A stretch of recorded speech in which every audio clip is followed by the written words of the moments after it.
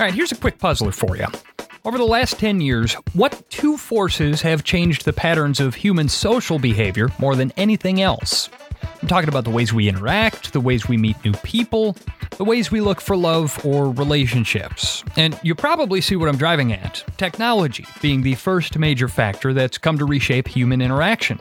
Certainly social media, but specifically dating apps, have swung from a novelty to a part of everyday life for many relationship and company seekers.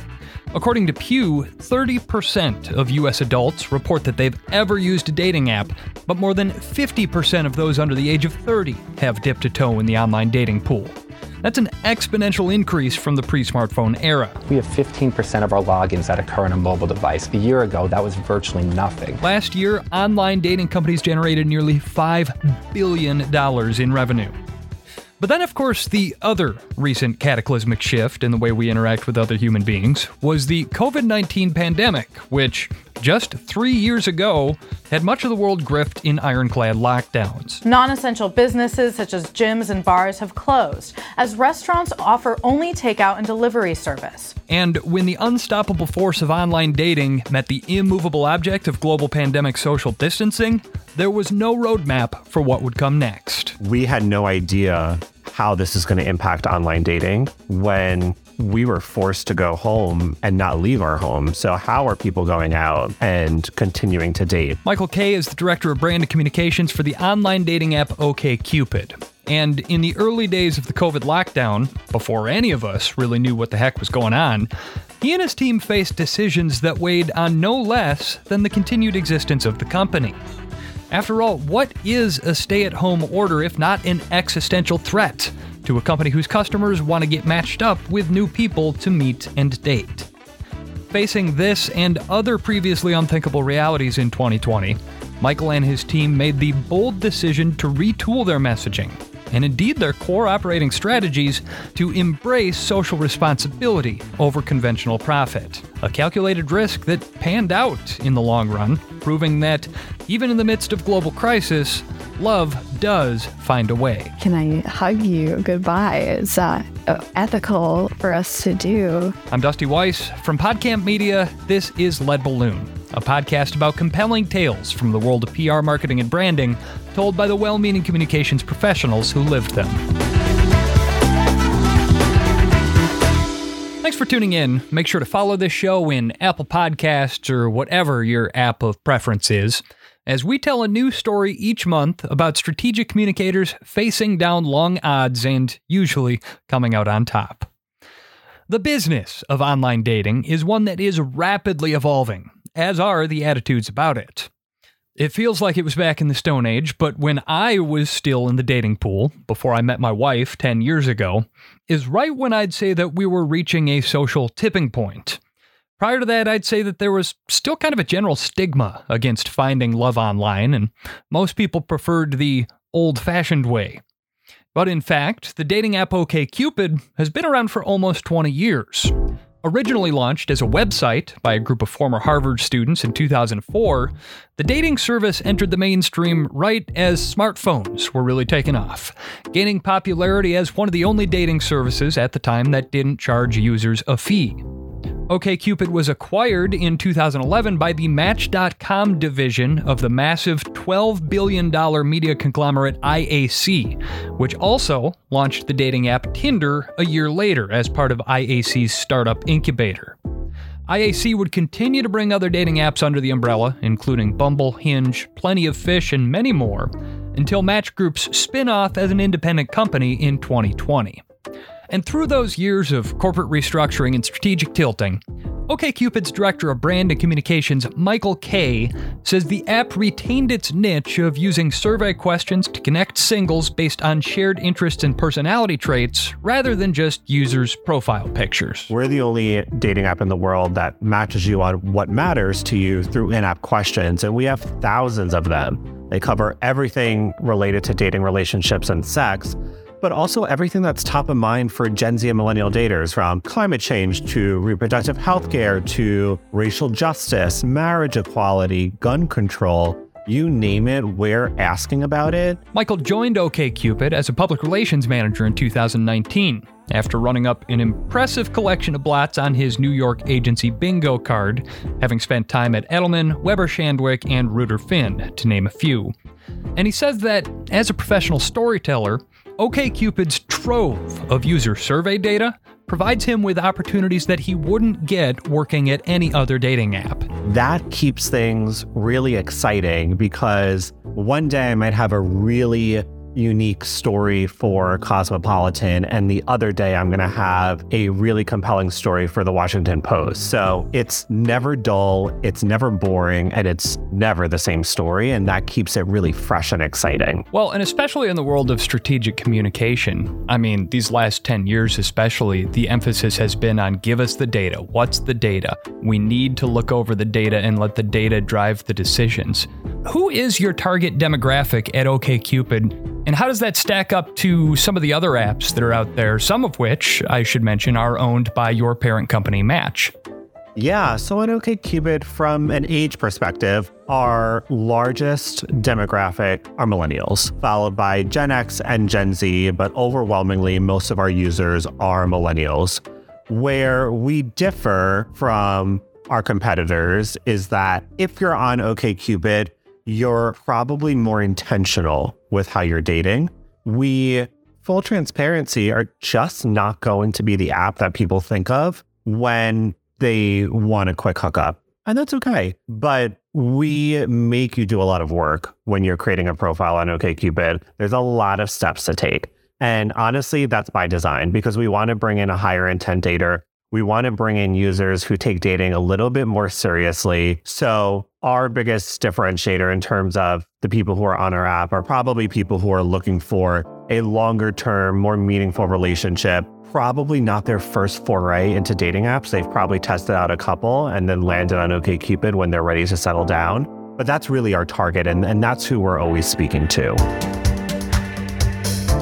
Learning how to speak with that very specific audience was just one of the challenges Michael faced as the calendar flipped from 2019 to 2020. I was not even a year into OkCupid yet, and I already had a lot of firsts under my belt. So I had never been in-house. This was the first time I was in-house. This was the first time I worked at a dating app. This is the first time I worked for a tech brand.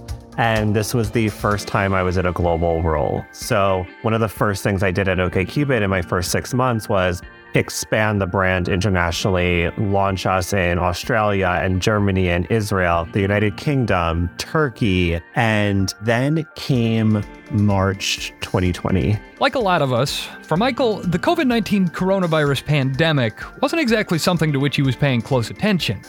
That is, until it landed right in the middle of his world. I don't think I was hearing the name coronavirus, but I did hear rumblings about a virus that was spreading pretty quickly.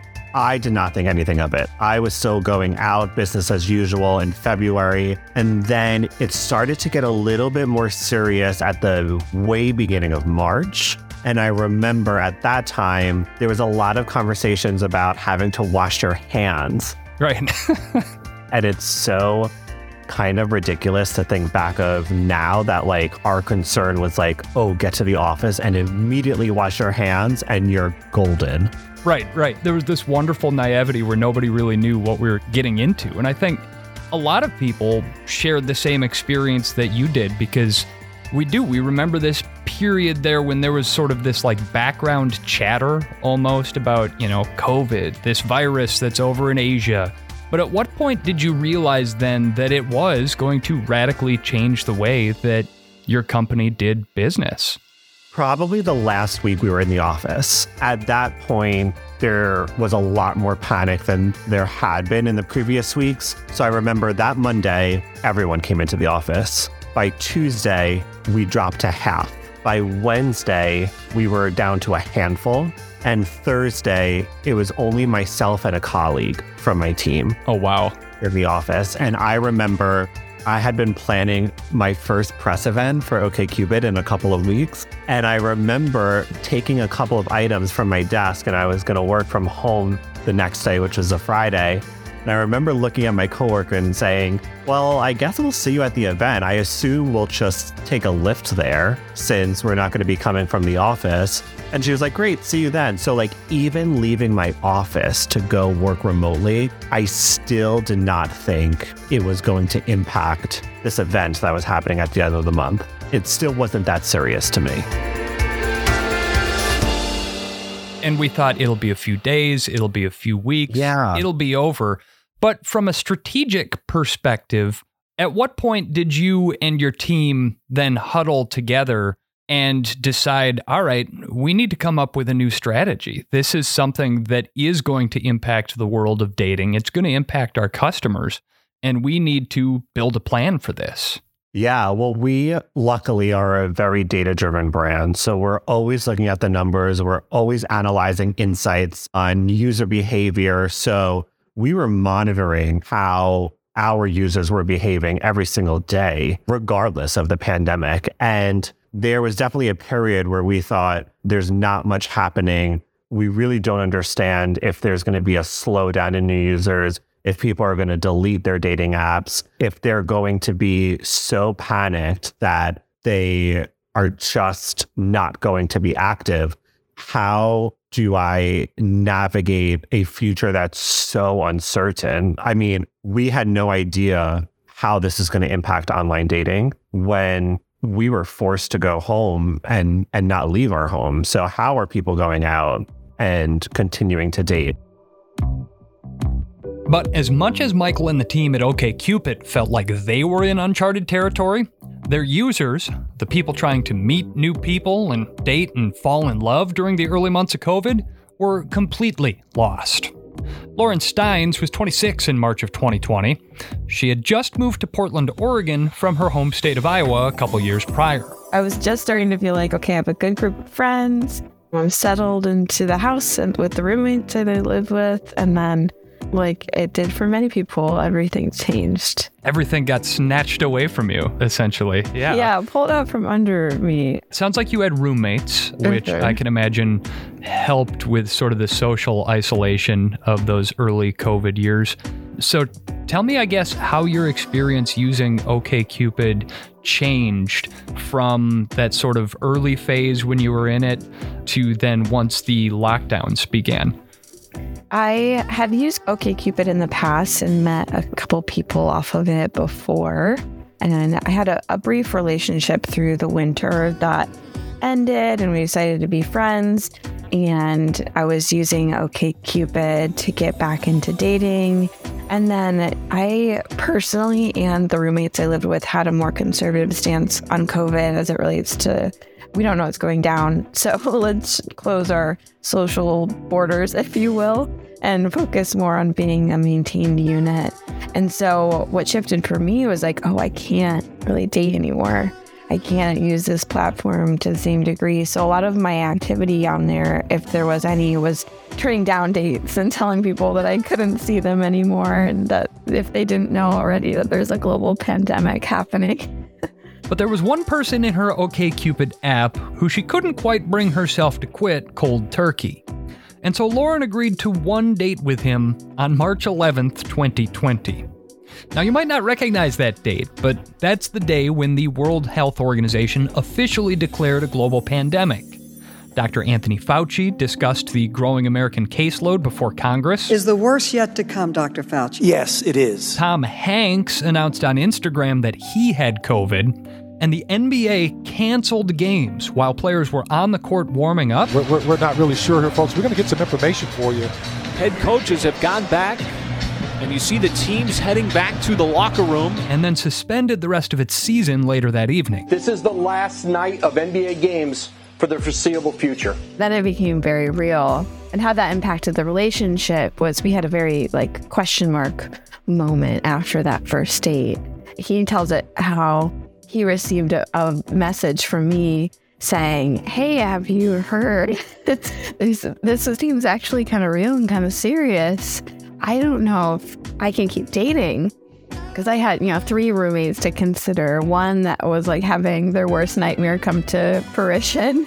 And trying to be mindful of that while keeping us all sane so we didn't have a major downfall in my living situation. Right. It sounds like your roommates and you sort of arrived at, I guess we called it bubbles at the time. Yes. Sort of a bubble pact going on where you were going to be the only people you all saw. Yeah. How did your significant other take the news that, we've got a thing going, it's maybe kind of working, but we've got to put the brakes on for a minute? I mean, he's really nice and really flexible, and the intention of our relationship starting it was to keep it casual anyway. But I think the pandemic maybe adjusted that for us. How he tells it, he was hanging out with a friend when he received the message, and he said that he was starting to feel excited about us after that first date, and turned to his friend and was like, I don't think I'm going to see this girl ever again. I don't think it's going to happen.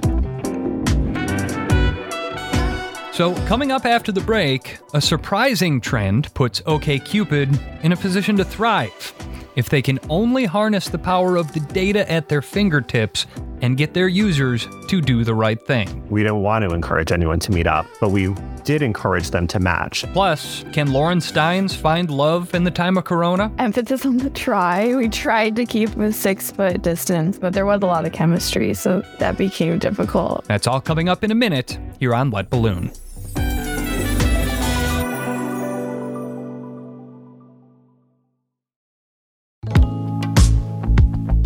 This is Lead Balloon, and I'm Dusty Weiss. It was spring of 2020, and most of us were becoming familiar with social distancing, a term I would personally come to loathe even as I recognized the necessity and importance. As the weeks dragged on, the stir-crazy really began to set in. I think we all have memories of the healthy or maybe not so healthy ways that we dealt with it. What are you helping Daddy do? Mix drink. That's right. Welcome to another COVID cocktail hour. That's my boy coming to you from the bunker. But for single people, especially those living alone, the isolation was particularly acute.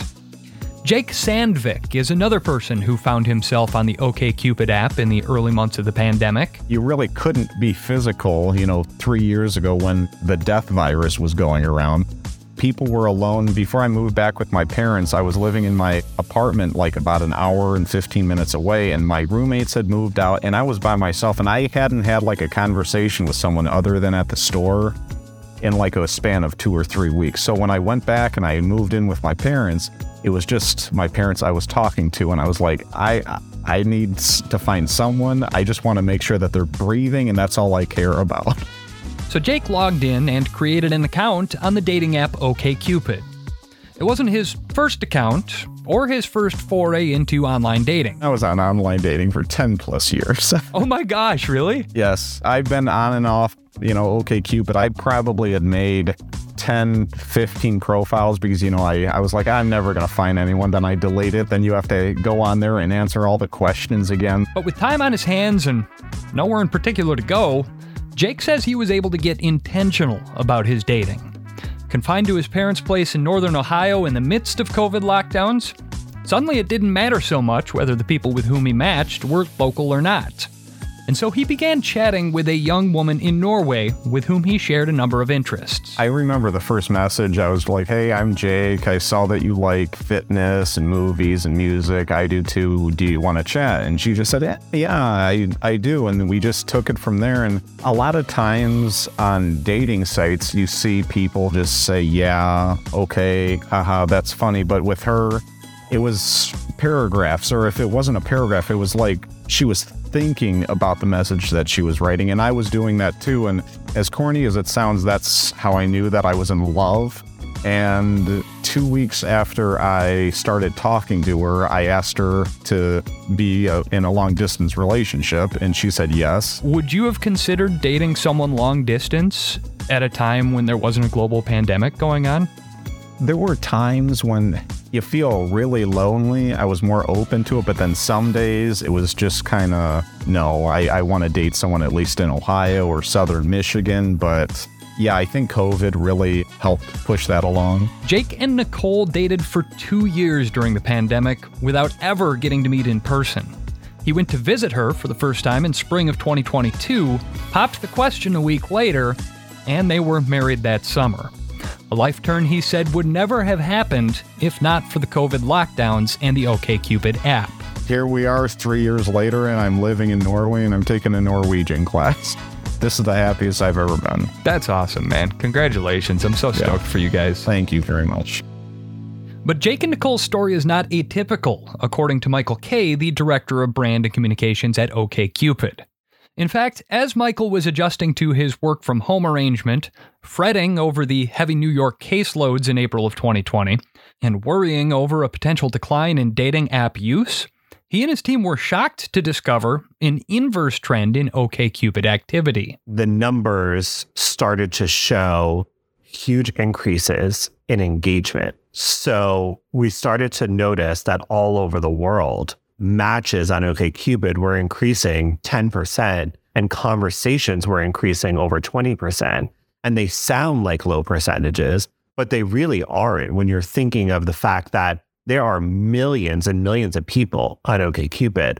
So once we realized really early on that people are actually still active on our apps and they're more engaged than ever before, we realized that we had to just alter how we were talking to our users.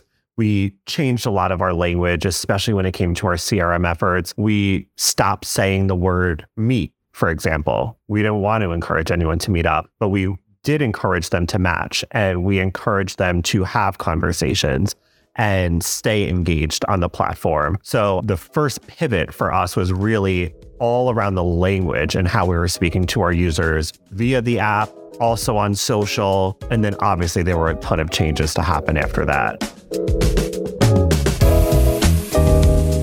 Under Michael and his team's direction, OkCupid urged its users to follow the latest health guidance from experts in the early months of the pandemic. In blog posts and on Twitter, they advocated mask use in public spaces and cutely suggested ideas for virtual dates or socially distanced experiences that users could enjoy together. One tweet from May of that year playfully declared, "A lot of OkCupid daters have been moving up the meet the family dinners. Just because when you're quarantined with mom, she has a way of appearing in the back of every Zoom call." But in that highly polarized political atmosphere of 2020, Michael says they realized that coming down strong in favor of public health measures might have upset some folks. It was a no-brainer for us that we wanted to protect our users. So for us, we wanted to make sure that we were really aligned with local governments in certain states, regions, countries, especially how we were talking to them and what action we were encouraging them to take. So for us, it was all about making sure that our users stay safe. And if that meant that they had to stay home and not be going out and meeting with other people on OkCupid, that's what we wanted to encourage. We definitely encouraged them to stay home in the beginning. And then as the pandemic went on, we encouraged them to wear masks, get vaccinated, take all those actions that our government was telling us to do as well. What I remember about the pandemic was really just feeling at times like I was getting an information overload. I mean, it seemed like there was new news coming in every hour. When you looked at the tallies, particularly in places like New York, where I know you're based, the tallies of deaths, of cases there, watching those skyrocket in those early weeks, it felt really, really scary, but it also felt like the guidance and our understanding of the virus were evolving day to day because they were, essentially. So we were all getting new information, new best practices every day.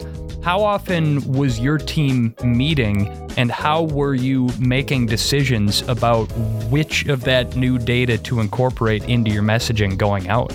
Yeah, that's a great question. I mean, we're meeting daily, again, regardless of the pandemic, but we're definitely more closely aligned and in conversation around these really pivotal moments. So spikes during the pandemic, we definitely had a ton more conversations around Black Lives Matter during the pandemic, Stop Asian Hate during the pandemic. So if there's something that's really impacting culture and society, we're obviously even more in lockstep than other moments. But we as a brand were navigating this as best and as quickly as we could. I mean, we were experiencing it just like everyone else. We didn't have a leg up. This was still new for all of us. So just like it was a new concept, at least I think for both of us, this is the first global pandemic I've ever been in, hopefully the last. but this was new for us as a brand as well. So I truly think, like, looking back, we were all just doing our best and trying our best. Everyone was telling me to wash my hands. I'm sure OkCupid was too. Lauren Steins, the OkCupid user who we met in the first half of the show, doesn't have any specific recollection of seeing messages from the app about its public health recommendations. But in retrospect, she says she's happy to hear how the brand's values align with her own. I do have a sense of respect and appreciation there as someone who wanted and did my best to be conscious of my health and the health of others during COVID. I'm appreciative that they took that stance and they sent that message and gave a platform for some of the people who were feeling isolated at that time, that they could still connect with people and make new connections and still, in everything feeling kind of upside down, having a sense of normalcy of the familiar app to go visit. You'll recall that Lauren had met a promising match for a first date, but then stepped back in the early days of lockdown. What happened next was we decided to go on a second date, and in trying to be pro-social and morally ethical, we decided it was going to be a distance date. So we went on a walk together and tried to keep emphasis on the try. We tried to keep a 6-foot distance, but there was a lot of chemistry, so that that became difficult. But we did a pretty good job considering. I'm going to let the listener's imagination expound upon what that might mean. Yeah. Yeah. I mean, it might have impacted, it definitely impacted how the relationship progressed in terms of, I'm big on consent, but it added a whole other level of consent too, of like, can I stand next to you?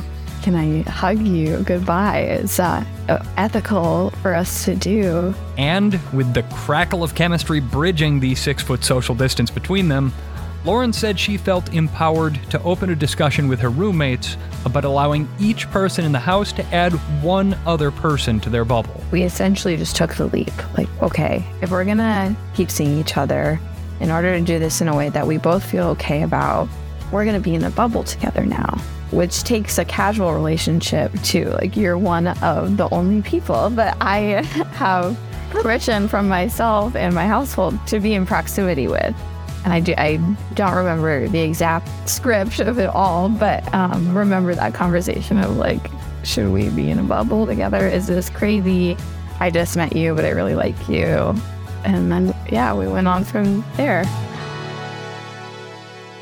Around the world, these sorts of COVID romances were playing out in wildly varied sets of circumstances. And in his role at OkCupid, Michael saw more than just an opportunity to use its reach and influence to urge people to do the right thing.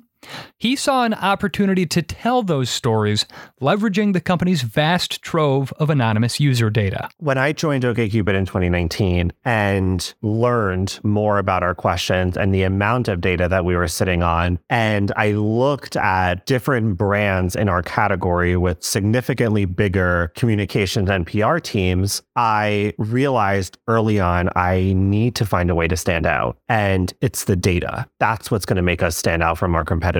But I need to make sure that I can be the best possible resource to media. And with that comes the need for speed. So I went to our data science team and I asked them to train me on the tools that they're using every day so that when a reporter emails me, within 5 minutes, I can get them the data they need. I don't have to go to multiple people on different teams and sift through the data. I can do it all myself. And that's been really beneficial. I mean, there have been times where I've had to work on a story in a Lyft ride on the way to an office, and I'm just able to get it done quickly because I understand how to use these analytic tools. And 2020 was my first full year in the job. And it was also the year with the highest amount of press coverage for OkCupid in its nearly 2 decades of experience. So I'm proud of how efficiently and effectively we used our ownable data to drive conversations and stand apart from all the competitors in our space, many of whom have a lot bigger teams than we do. We're still a really small company and our marketing team is only 5 years old. So we're still in our infancy stage where it still feels like a startup, which is kind of odd because we've been around for almost 20 years. But I'm really proud of how fast we worked. And while I'm on this soapbox for a hot second, I will say to anyone listening, you cannot be afraid of numbers. I am the person who was terrified of numbers. I literally changed my major from business to communications because in college I thought I'm never going to grasp how to use numbers. And it wasn't until OkCupid that I began to understand how you could look for stories within these insights and pull numbers together and build a narrative around it. So today I get to be the one to pull data. It's an incredible insight, Michael, and thank you for sharing it, because I've said it before and I'll say it until I'm blue in the face. We live in a world now where it used to be there were 5 PR people for every reporter. Now it's closer to 10 PR people for every reporter. Newsrooms are wildly understaffed, and very often a reporter on deadline is reaching out to multiple sources to get the same piece of information that they need for their narrative. And so if you can be the one to provide it to them first, fastest, speed kills. You're going to get the headline. And certainly I think you've seen that in the way that you have been able to quick turn stories for OkCupid and get the kind of media placements that brands like yours really hunger for. I'll say this, a couple of interesting statistics that stick out to me from the pandemic that you got headlines about, that profile mentions of coronavirus increased 2,200% in that first year of the pandemic, that mentions of the word mask on people's profiles increased by 185% during that year. From November of 2020 to January of 2021, mentions of the word vaccine increased by 137%. And people in the United States who answer yes to the matching question, will you get the COVID-19 vaccine, were receiving 20% more likes and 12% more matches during that time. Now, the numbers themselves are interesting, but from a strategic communication standpoint, I cannot help but notice that you were very deliberate about collating those numbers and then making them public, making them into news. Was this essentially a peer pressure campaign to get people to do the right thing here? Ooh, was it peer pressure? I don't like to say we peer pressure. I do, because, Michael, the statistics that I've seen on persuasion, and I saw many of these studies come out during the pandemic, they all incorporated the same wisdom that you're less likely to get people to do what you ask by telling them, hey, do the right thing, than you are by telling them, well, your friends and neighbors are doing this thing, maybe you should too. That is, in fact, statistically a much more effective persuasion technique. So I'll ask you again, was this a well-executed and clever peer pressure campaign, a benign peer pressure campaign? We are very mindful about what we put out there, and we know that we have a very large audience, both on our app and across all our social channels. And for us, it was just a no-brainer that you should be following guidelines for the pandemic. So for us, if a push notification or a social post or an in-app question meant that one extra person would wear a mask or get vaccinated, then we were going to continue doing just that. Again, we all wanted to return to normal as quick as possible, and that meant that we had to make sure all of us were taking the necessary precautions. And then again, we watched the data, and the data showed that our users were interested in doing this. I mean, the phrase "I'm vaccinated" on OkCupid profiles increased over 1,400% in May 2021 compared to a few months prior. So this became a trending topic amongst our users. And if it's important to our users, it's absolutely important to us. In that vein, when the COVID vaccines began to roll out early in 2021, Michael made sure that OkCupid was not just messaging its user data about getting the shot, but getting even more deeply involved in the public persuasion campaign. We actually supported the White House's efforts to get more people vaccinated, especially Gen Zers and millennials. And where are those younger audiences? They're on dating apps. So we actually added in a new profile badge called the I'm Vaccinated profile badge. And if you answer the question, do you want to add a badge to your profile to tell others you've gotten the COVID-19 vaccine, you would then get the I'm Vaccinated profile badge, and we would allow you to match with other daters who self-reported that they're vaccinated. And as an added incentive, we also gave all those participants a free boost just to help them get seen by even more profiles. And that's another proud moment to hear OkCupid data in a White House press briefing. According to one of the sites, OkCupid, people who display their vaccination status are 14% more likely to get a match. We have finally found the one thing that makes us all more attractive, a vaccination. That was a first in my career, probably a last, but still a fun win. I will say this, Michael. I think that hearing these stories, a lot of PR and marketing professionals are going to be very, very jealous of you and the authority that you get to wield at OkCupid in taking PR and marketing objectives and getting the company to incorporate them in a very quick, very deliberate, very nimble way. I mean, it's incredible that you, as now the director of brand, but then your role was more of a public relations role, were able to go to the company and essentially say, hey, we need to incorporate this into our programming. We need to be able to offer this new product to our people, and to have the company pivot with you as its axis. That's a pretty rare thing in the world of public relations. Yeah, well, I will say I am blessed to be part of a marketing team that I think is the best in our category. We have a really strong marketing team. My colleague, Jane Reynolds, who is our director of product marketing, has been here for over 6 years and really is close to the product that we offer to millions of people around the world. So I'm part of a very strong team, which just makes this work that much easier.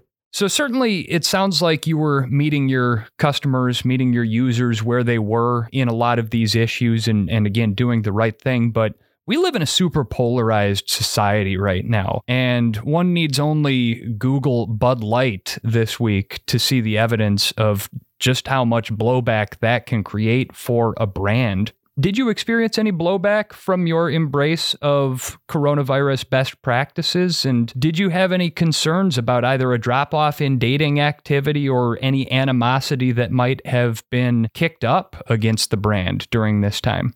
Well, it's ironic that you brought up Bud Light and Dylan, because our most recent criticism has been our partnership with Dylan Mulvaney. And for us on that piece alone, I just want to say that OkCupid supports the LGBTQ plus community, including all non-binary and transgender people. And we believe there needs to be more transgender inclusion in advertising and marketing, and are so incredibly proud to have worked with Dylan last year in 2022. But in regards to everything we've done during the pandemic, there hasn't been a lot of pushback because we know who our audience is.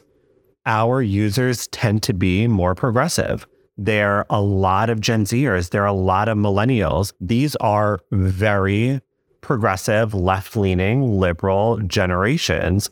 And a lot of our users tend to reside in large metropolitan areas. So we know that when we launch a Black Lives Matter badge or a climate change advocate badge or a I'm vaccinated profile badge, it's going to resonate with our users because we know our target so well. So we've gotten a lot of really positive feedback from a lot of the work we've done. I will say there was a campaign we launched during the pandemic that angered some conservatives for sure. In fact, Sean Hannity on Fox News went on a little rant about OkCupid's Subway ad. So not everyone always loves what we do, but the majority do. And we just care about the people on our platform. The rest is just noise that we're going to not listen to.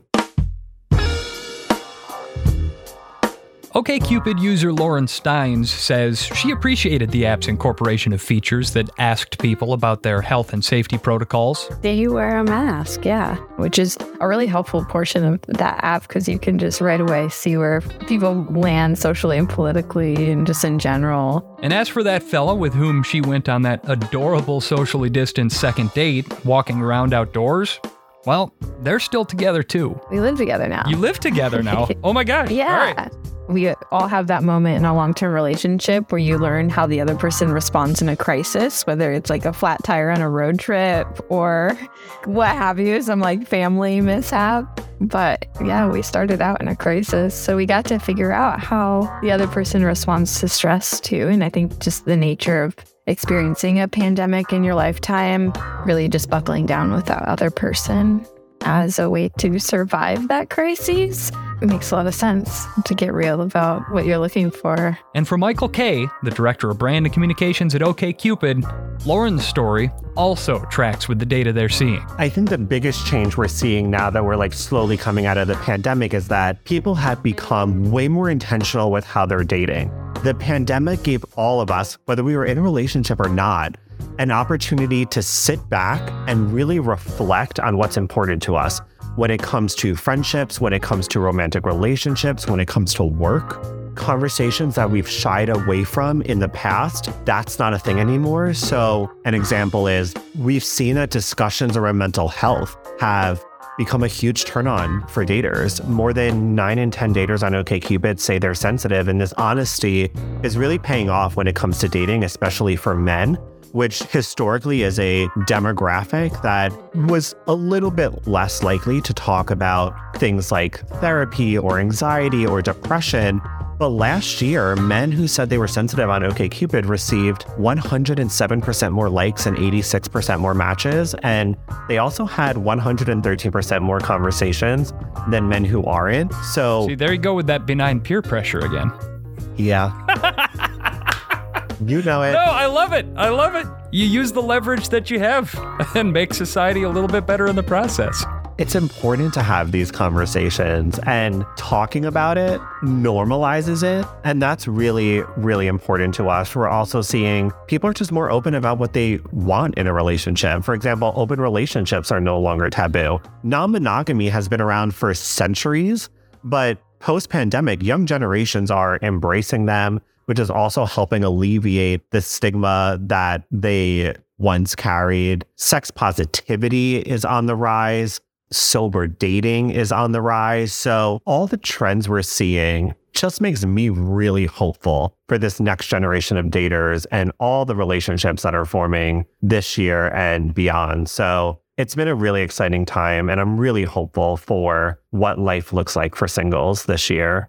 Well, certainly you've been in a position to shape it more than most, and they always say, leave it better for the generation that comes after, and certainly I think you've been able to do that in your time at OkCupid. But I have to ask, what about you?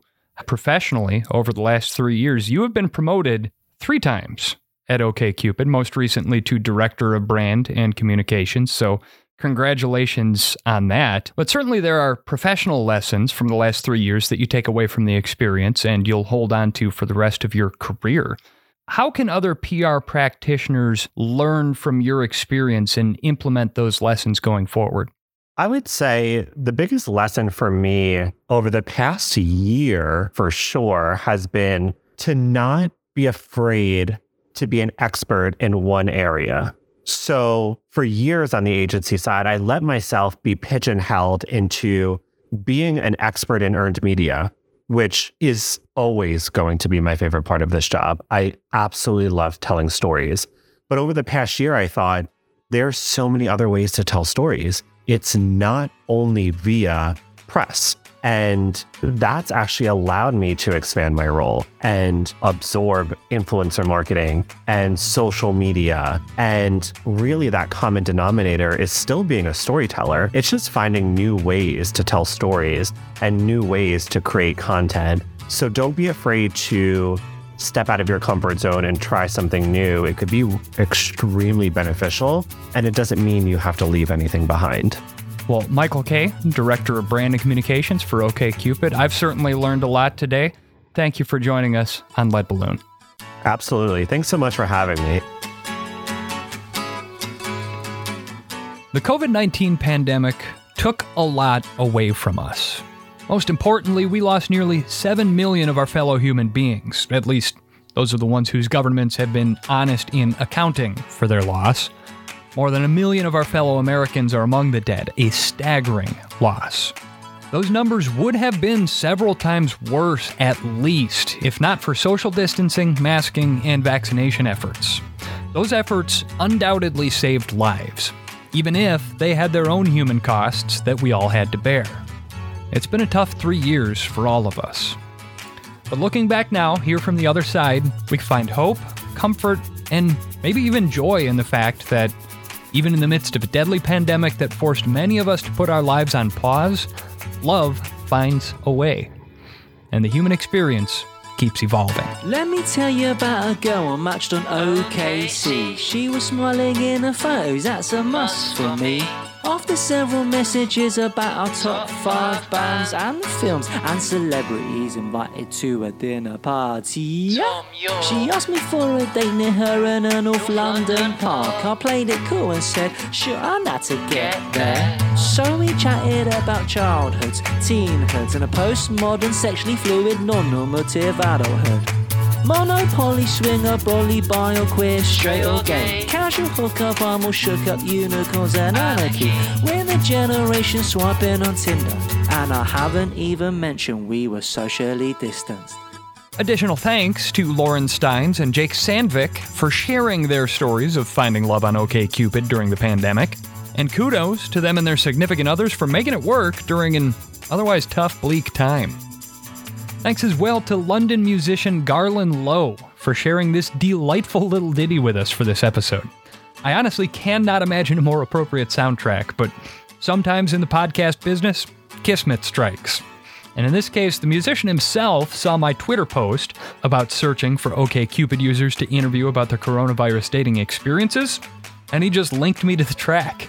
It's called Lover's Lover, and it's available for free at Bandcamp, Spotify, or wherever you stream music.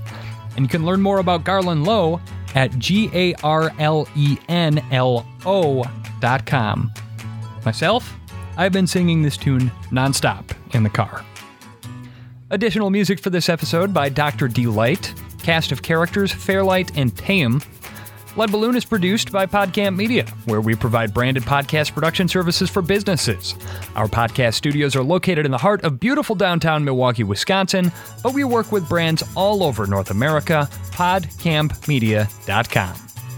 I was the producer, story editor, and writer for this episode, and Beatrice Lawrence helped out with dialogue editing. And if I may, as an aside for a moment, Beatrice joined us about a year ago, fresh out of the University of Wisconsin, as our first paid intern here at PodCamp Media. And it's with a bursting, proud heart that I'm excited to announce that she has accepted an excellent position as multimedia producer at Wisconsin Public Radio. Congratulations, Beatrice. You've earned it. Please do follow Lead Balloon in Apple Podcasts or whatever your favorite podcast app is. Check out PodCamp Media on social. And until the next time, folks, thanks for listening. I'm Dusty Weiss. Casual hookup, I'm all shook up, unicorns and anarchy. We're the generation swiping on Tinder, and God, we really hate being socially distanced. She's a lady lover, she's a man lover, she's a lover's lover, hold tight. She's a wine lover, she's a cat lover, she's a massage lover, alright. She's a lady lover, she's a man lover, she's a lover's lover, hold tight. She's a wine lover, she's a cat lover, she's a massage lover, alright.